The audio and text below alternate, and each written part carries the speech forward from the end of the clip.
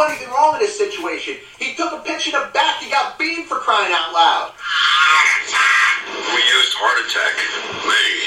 Managers on a Major League Baseball team don't make decisions. Could have done without that. Credibility in this situation is worse than losing your job. Was it over with the Germans bomb Pearl Harbor? The castration of the Major League Baseball managers, we know it. Ask me about my winner. What's going on, everybody? Another edition of the Passball Show brought to you by JohnPielli.com, by St. Aloysius Church in Jackson, New Jersey.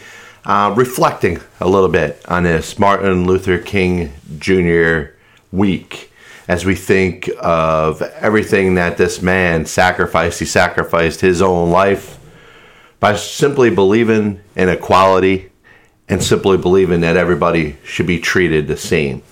Look back at a couple instances that was not necessarily the case. And I'm going to start out by talking about a very dominant New York Yankees catcher in Elston Howard. Turns out that he was the first black player to play for the New York Yankees.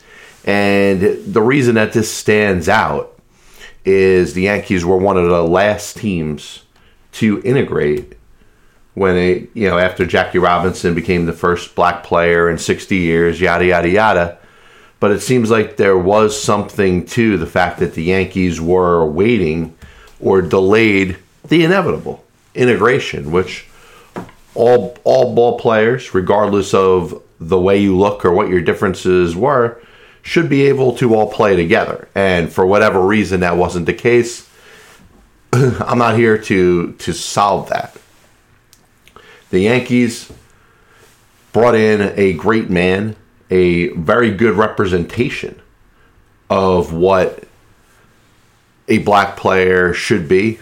There wasn't a better gentleman, a better person that presented himself the way that Elston Howard did. So if the Yankees did any sort of vetting process and trying to pick the right player, Elston Howard would have checked off all the boxes.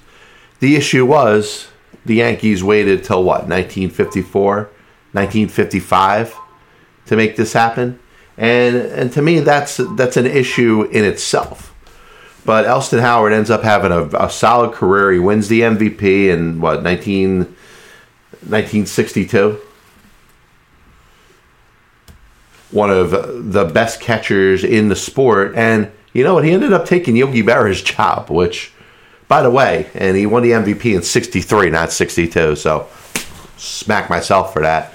But Yogi Berra, one of the greatest catchers in the history of Major League Baseball, ends up getting older, and he takes over for, Elston Howard takes over for him, and the next thing you know, you're talking about an MVP type of player, and probably one of the better players on the Yankees, not named Mickey Mantle, for the better part of the late 50s and the 1960s.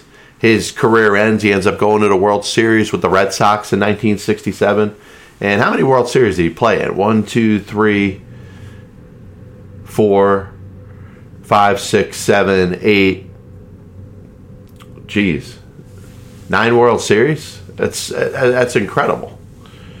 And you look at a man whose career comes to an end, just like every other player in baseball, and you look at he goes into the military in 51, 52. He makes his major league debut with the Yankees in 1955. So he already lost some time. He goes right into the coaching ranks. And over time, builds up a lot of credibility. Same type of credibility that he builds up as an active player. And the Yankees have a chance to do something that nobody in baseball has done. You think of Jimmy the Greek, you think of Al Campanis. Both men were very misguided in where their thoughts were over what a black man or a black woman was capable of doing. And the Yankees, sadly, had a chance to trump anything that anybody in baseball had done to that point. 1972, just 10 days before his death, Jackie Robinson makes that famous speech at Crossley Field in Cincinnati saying, hey, I'd be a lot happier if I looked into that third base coaching box and saw a black man as a Major League Baseball manager. something that for whatever reason, baseball had integrated itself for 25 years and it never had a black manager. And of course, you know about the statements that were made in 1987 by Al Campanis, the statements that were made a little bit before that, 3-4 years before that, by CBS host Jimmy the Greek. And the sad thing and what kind of upsets me is that was a sentiment that actually existed. And I'm not going to spend this whole time just picking on the New York Yankees, but they were in a position where they had a qualified, respected baseball man that happened to be of color. And you wonder why the Yankees didn't name him Major League Baseball manager for the 1974 season. Of course, they ended up going with Bill Virdon, and Bill Virdon had managed the Pittsburgh Pirates before, would end up managing a couple other teams, the Expos and the Houston Astros, before it's all said and done. I think he brought some credibility to the Yankees. Ralph Houck was kind of the placeholder after he took over for Johnny Keane in 1965. Ralph Houck was the manager of the bad Yankees, really one of the only bad stretches in the history of that franchise. And when they were ready to turn the corner, when they had this guy named Thurman Munson, this young pitcher by the name of Ron Guidry, and free agency was about to run rampant, and they were to get Catfish Hunter and Reggie Jackson and add themselves Greg Nettles and Goose Gossage eventually, build themselves up to be a championship team. Ralph Houck was ready to step aside. And the Yankees had a chance to do something no other Major League Baseball team had done to that point, and that's hire a black manager. And something happened which caused them to go against it. Now, all these years later, since 1974, the Yankees have had, we're going on, 48 years? As we get to 2022, the Yankees have had 48 years to hire a black manager.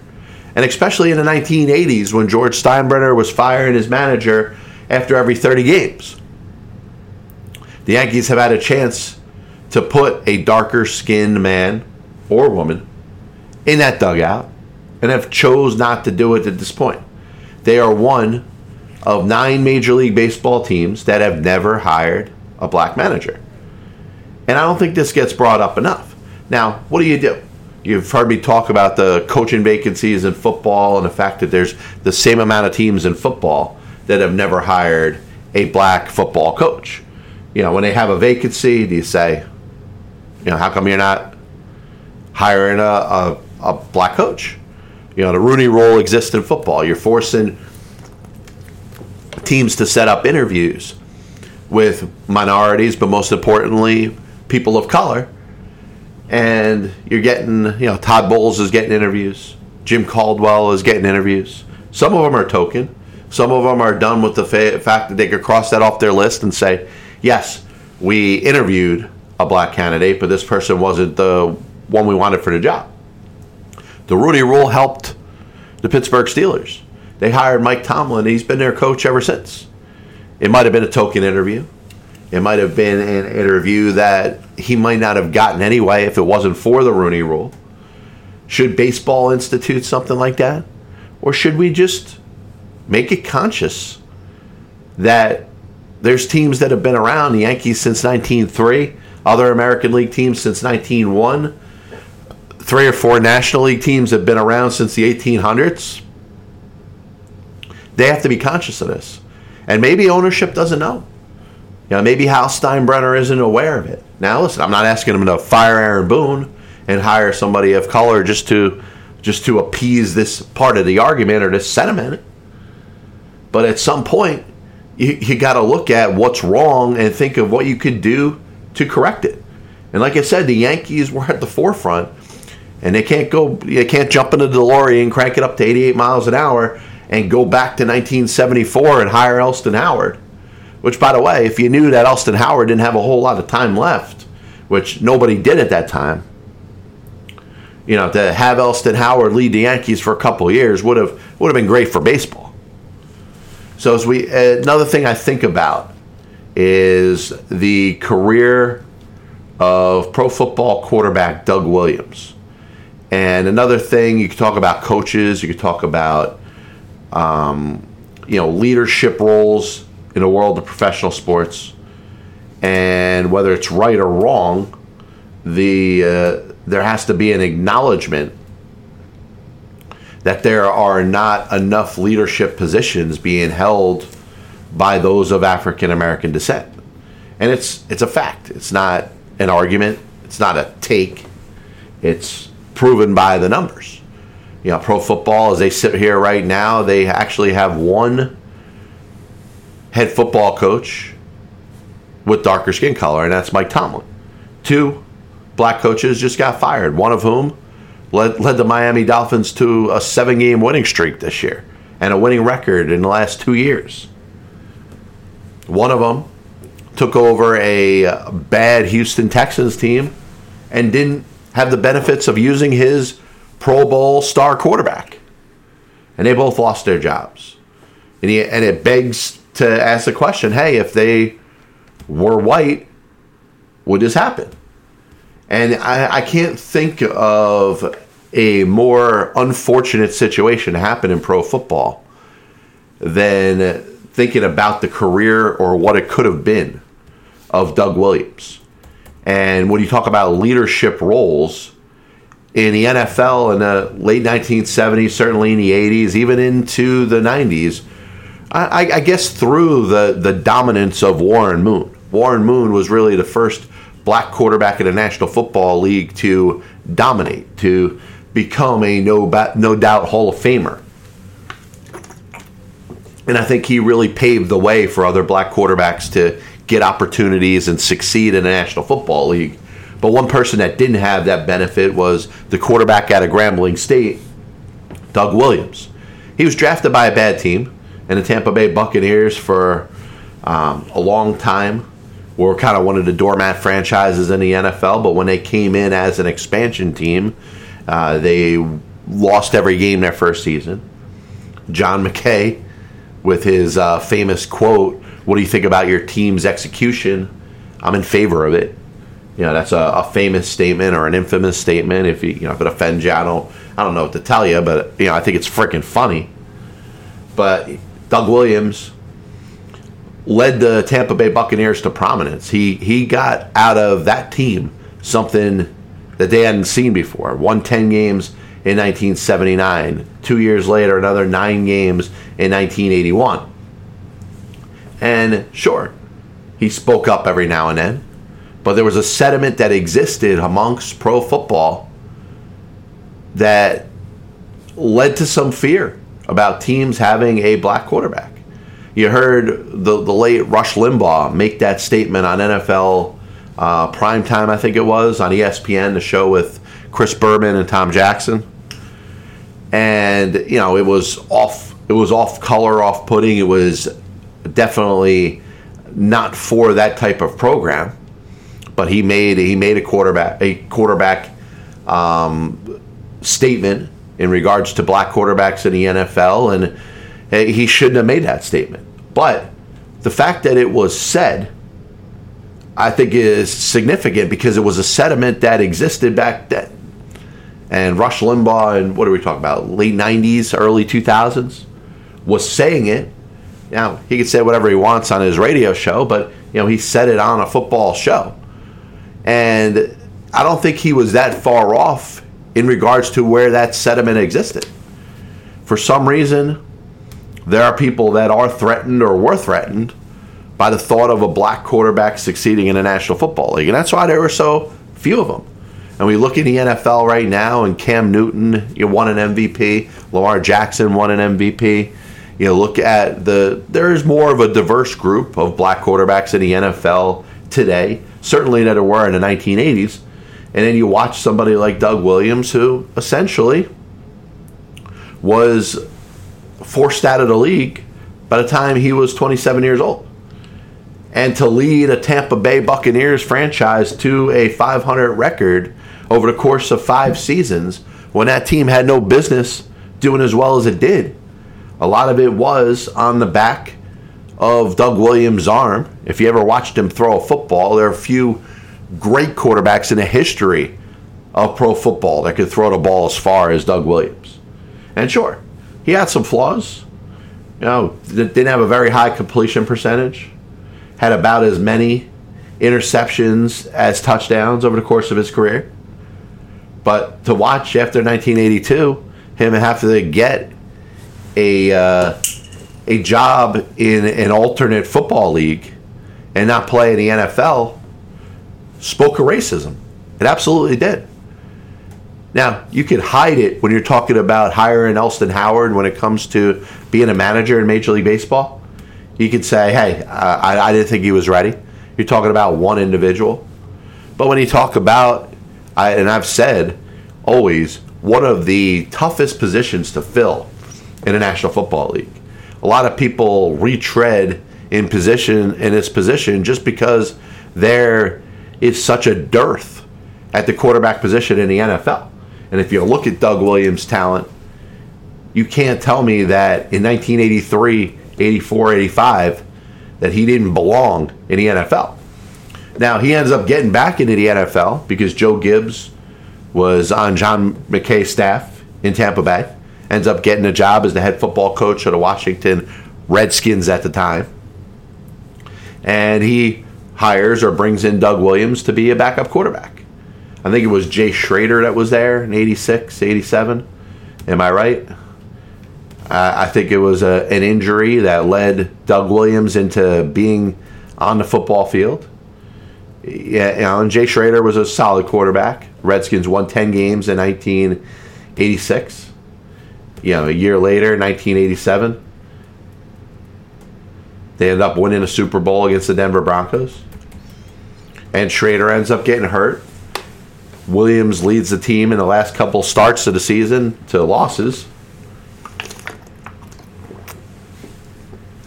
And Doug Williams is the starting quarterback in the postseason that year. And, here's a guy that I really felt like fate was on his side because he was incredibly wronged about the way he was treated and essentially blackballed from the NFL. Not blackballed. I guess Colin Kaepernick is blackballed from the NFL. But Doug Williams was, kind of on timeout, having to play in alternate leagues. And if it wasn't for his success, and I think the USFL he was playing in, if it wasn't for that success, Joe Gibbs probably doesn't take a look at him and says, hey, I remember this guy from Tampa Bay. He's got a great arm. I want him on my team. And he's sitting the bench behind Jay Schrader in 1986 and 1987 and ends up getting a chance in the playoffs. Wins 3 games, 7 touchdowns, 2 interceptions. Leads the Washington Redskins at the time, like I said, to the football Super Bowl where they beat the Denver Broncos 42-10. And you look back and you say, why wasn't this player playing in the NFL? He's age 32 now. He gets a chance. He makes 10 starts a year later. By the time he's age 34, he's out of the league. And once again, I think it was one of mankind, and I talk about mankind as it exists in the world of sports, biggest regrets. Because you're looking at a player that, I don't know if he could have been an all-time great. I don't know if he could have been a Hall of Famer. But certainly you're looking at somebody, if he got a chance to play 10, 12, 13 seasons in the NFL, I think he could have certainly put up capable numbers for a lot of players that were playing in the league. He could have put up Steve DeBerg numbers. He could have put up Dave Craig numbers. There were a lot of average, slightly above average quarterbacks in the NFL. And Doug Williams, from a talent standpoint, was right on par with him. So sticking to the NFL, we're thinking of house money as it exists in the playoffs. And certainly with the playoff format, it increased to 7 playoff teams in each league. I think of the chance for teams, maybe a young team on the rise that's not their time. The word house money gets thrown out there. You say, hey, a team, I don't know, they're in the playoffs, maybe the Eagles. If you want to talk about the 7th seed in the AFC, the Pittsburgh Steelers, kind of sneaking in at the end. The Raiders, teams that, I don't know, when you're thinking of the top 2 or top 3 teams in a conference, aren't really coming to your head. So how far does that go when it comes to the playoffs? And I'm talking about specifically the Arizona Cardinals. The Arizona Cardinals got off to a great start this year. Were one of the darlings of the NFL early in the season, leading the best division in football in the NFC West. A team that's got the Rams and it's got the 49ers. The Seattle Seahawks had a bad season, but nobody thought that coming in. They were looking at a quality football team in Seattle, in addition to those other 3 cities. So Arizona gets off to this really good start. Yeah, Kyler Murray gets hurt. They start to feel the impact of it. J.J. Watt was a big signing for them. He gets hurt. DeAndre Hopkins has missed some time. So just like a lot of other teams in the NFL, they've had to deal with injuries. And I think they kind of slid back from the pack. By the time the season's over, they weren't as good as San Francisco. They weren't as good as Los Angeles. And got themselves into the postseason. And the expectations were, well, listen, I think they could play the Rams tough. But on paper, the Los Angeles Rams were probably a better team. So the fact that the Arizona Cardinals lost, do you look back and you say, was the season a disappointment? No. Well, they didn't make the playoffs the year before. They got off to a great start. Maybe the expectations increased a little bit by said great start. But you look back at it and, hey, if they could have won a playoff game against the Rams, I think the focus would be more on the Rams losing than the Cardinals winning. Because you'd be talking about Matt Stafford, the fact that he was traded for Jared Goff, who was part of the Rams getting to the Super Bowl just 2 years before. And if Matt Stafford, who has never won a playoff game, didn't win this playoff game, we'd be talking about how much of a disappointment it was that the Rams lost as opposed to the Cardinals winning.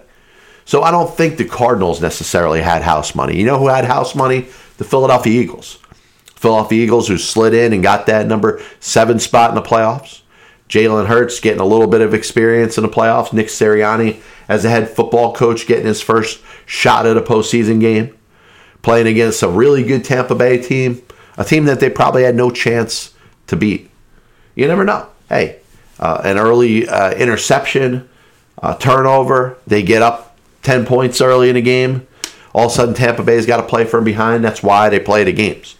You know, and I look at the Raiders and I look at these Pittsburgh Steelers.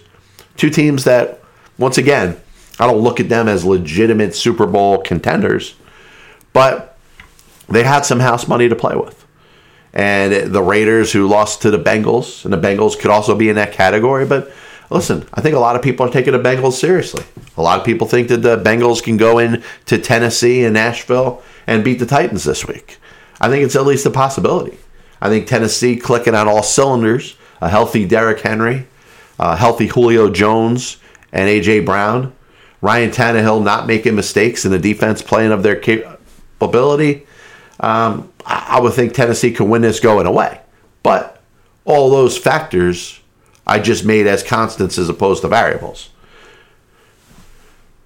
I look at the Bengals, first playoff win since 1991.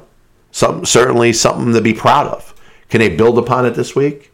I think they're becoming the San Francisco 49ers of this week. I think a lot of people are gravitating towards the Bengals. But one thing that I looked at in the past, and you know, the playoff format changed to where there's only one first round bye in each conference, where there used to be 2. Wild Card Weekend was a big deal with 4 teams in each conference playing each other hard, 2 teams winning, but those teams both going on a road and playing a team that had a first round bye. And a lot of times you figure out in the divisional round why the team that had the first round bye had the first round bye. They outplay the wild card winning team in many cases, and certainly, you know, you look at the Green Bay Packers of 2009, the Giants of 2007. And there's examples of teams that went from the wild card round all the way to the Super Bowl and won it. But a lot of times you'll say, hey, I watched a wild card game this weekend and this team looked so good. And all of a sudden they don't look so good when they're playing that team that had that extra week of rest. The Titans can benefit from the week of rest. Certainly the Green Bay Packers will. Now, it's going to be interesting to see if the Titans are clicking on all cylinders, if the Packers are clicking on all cylinders. It's going to make it very tough for Cincinnati and San Francisco to win. Now, speaking of San Francisco, they beat the Dallas Cowboys. And we think of the Cowboys like this. Number one, they're a national team. There are fans everywhere that root for the Dallas Cowboys.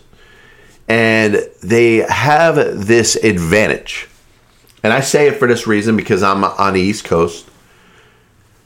If the Cowboys aren't playing the Eagles or the Giants, which I know in the Northeast, those games are going to be on television all the time, Dallas, as the national team, is going to probably have more games that are seen by more people in the country. Now, it behooves the fan, the traveling fan, the fan that lives in all different areas of the country and not just Dallas.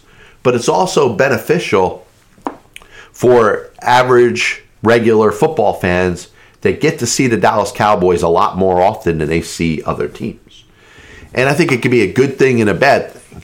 The Cowboys, when they were bad last year and Dak Prescott was hurt, I think it was pretty evident that they weren't a playoff team.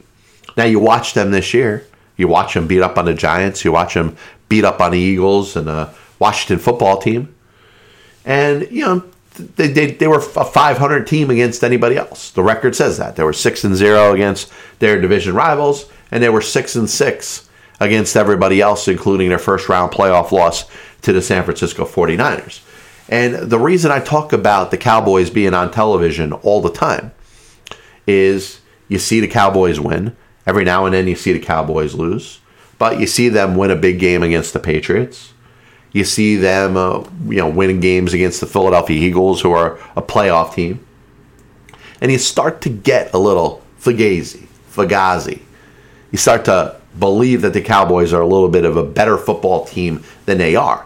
And the best comparison I can make is if you followed last year in college basketball, the Big Ten, if you wanted to watch a college basketball game, you turn on ABC, you turn on ESPN, and they're playing a ton of Big Ten basketball games.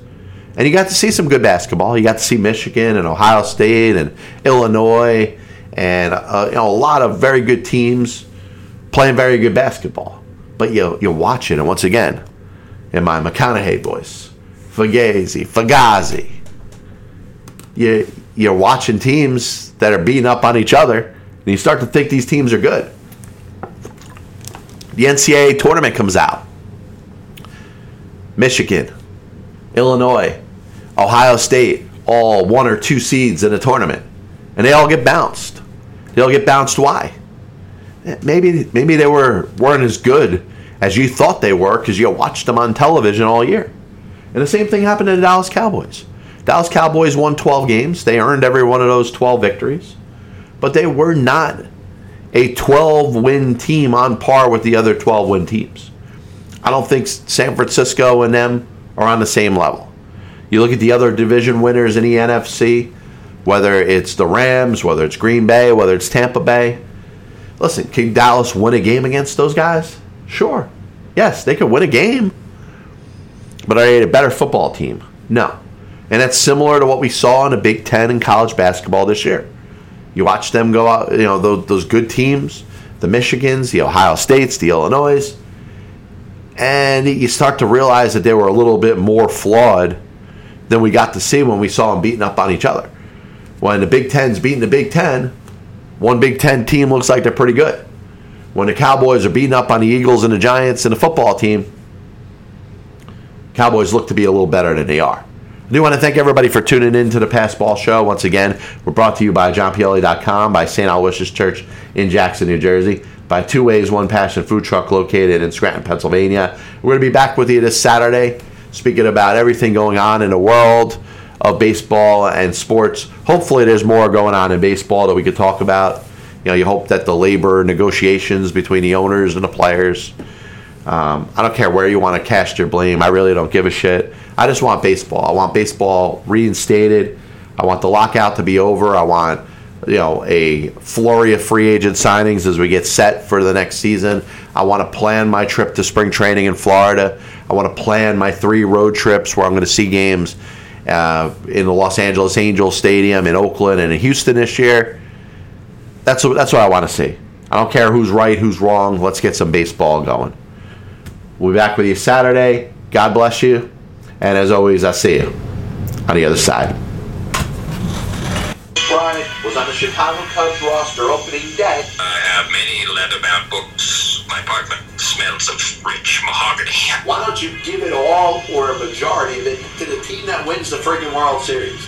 I was going to listen to that, but then I just carried on living my life. I may come out as the biggest Major League Baseball manager apologist. That'll only make someone work just hard enough not to get fired. Because hitters are going out there saying, I'm either going to hit a home run or I'm going to strike out. And if I don't get a pitch that I feel like I could drive out of the park, I'm not even supposed to be here today. especially prospect whores and hoarders, are going to be a little pissed off at me when I say this. I'm a dude playing the dude disguised as another dude. There are only 2 managers in baseball's Hall of Fame who have losing records. One of them is the iconic Connie Mack, who you could say, in spite of winning 5 World Series championships as a manager, could be in as much as a pioneer.